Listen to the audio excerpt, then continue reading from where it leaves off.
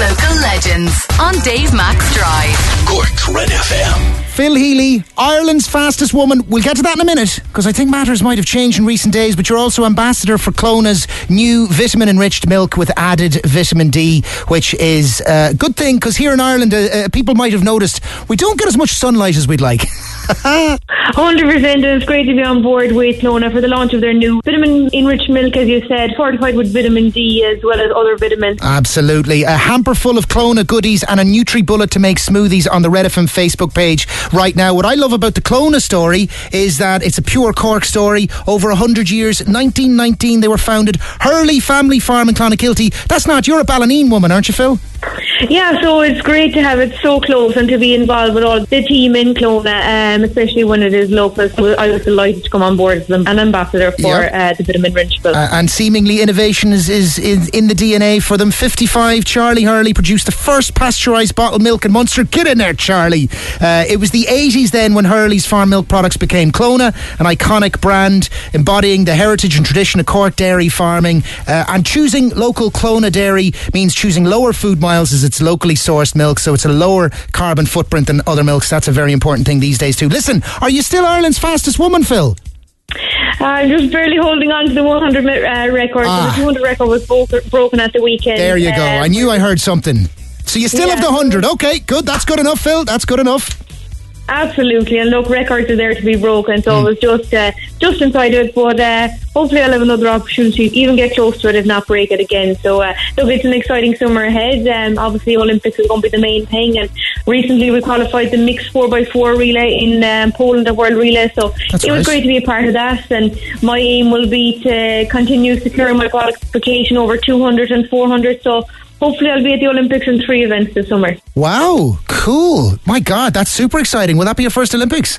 It will be first Olympics, so obviously last year with the postponement things changed a little, but it has set me up really well to qualify for the 400 as well, because say if it did go ahead last year, I wouldn't have been in line to qualify for the 400, right. So silver linings and all that, and then having the mixed relay as well, so hopefully we can get over the line in 3 events, and if not, 2 will do, I suppose. Ah, jeez. And when you say mixed relay, that's not male and female, is it?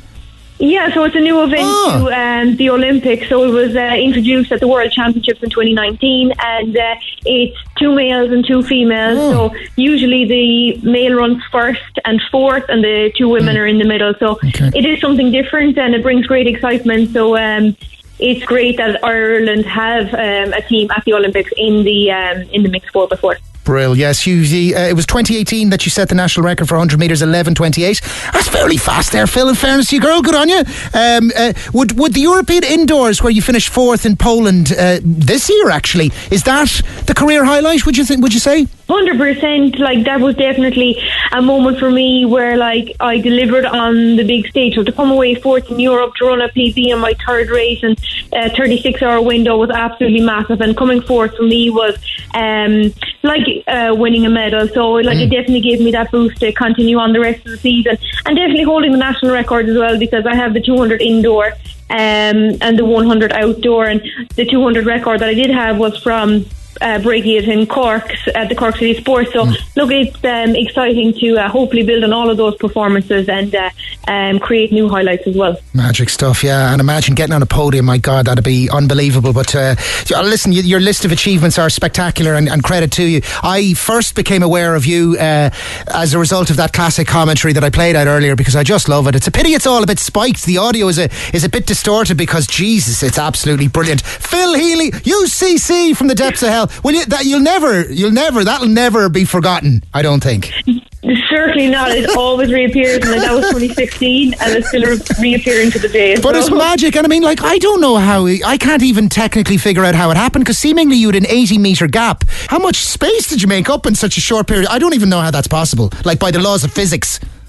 Yeah, it is mad, to be honest. And look, that day I was doing the 400 to slot in on the relay, to go under the radar, to just cover the distance, and that was my first opportunity to cover 400 and do it in a relay instead of being exposed in an actual race. But it certainly didn't go under the radar with the worldwide views that it has everywhere. But look, it launched my 400 career, so again, it was great that was the stepping stone and to take it on from barring the face plant.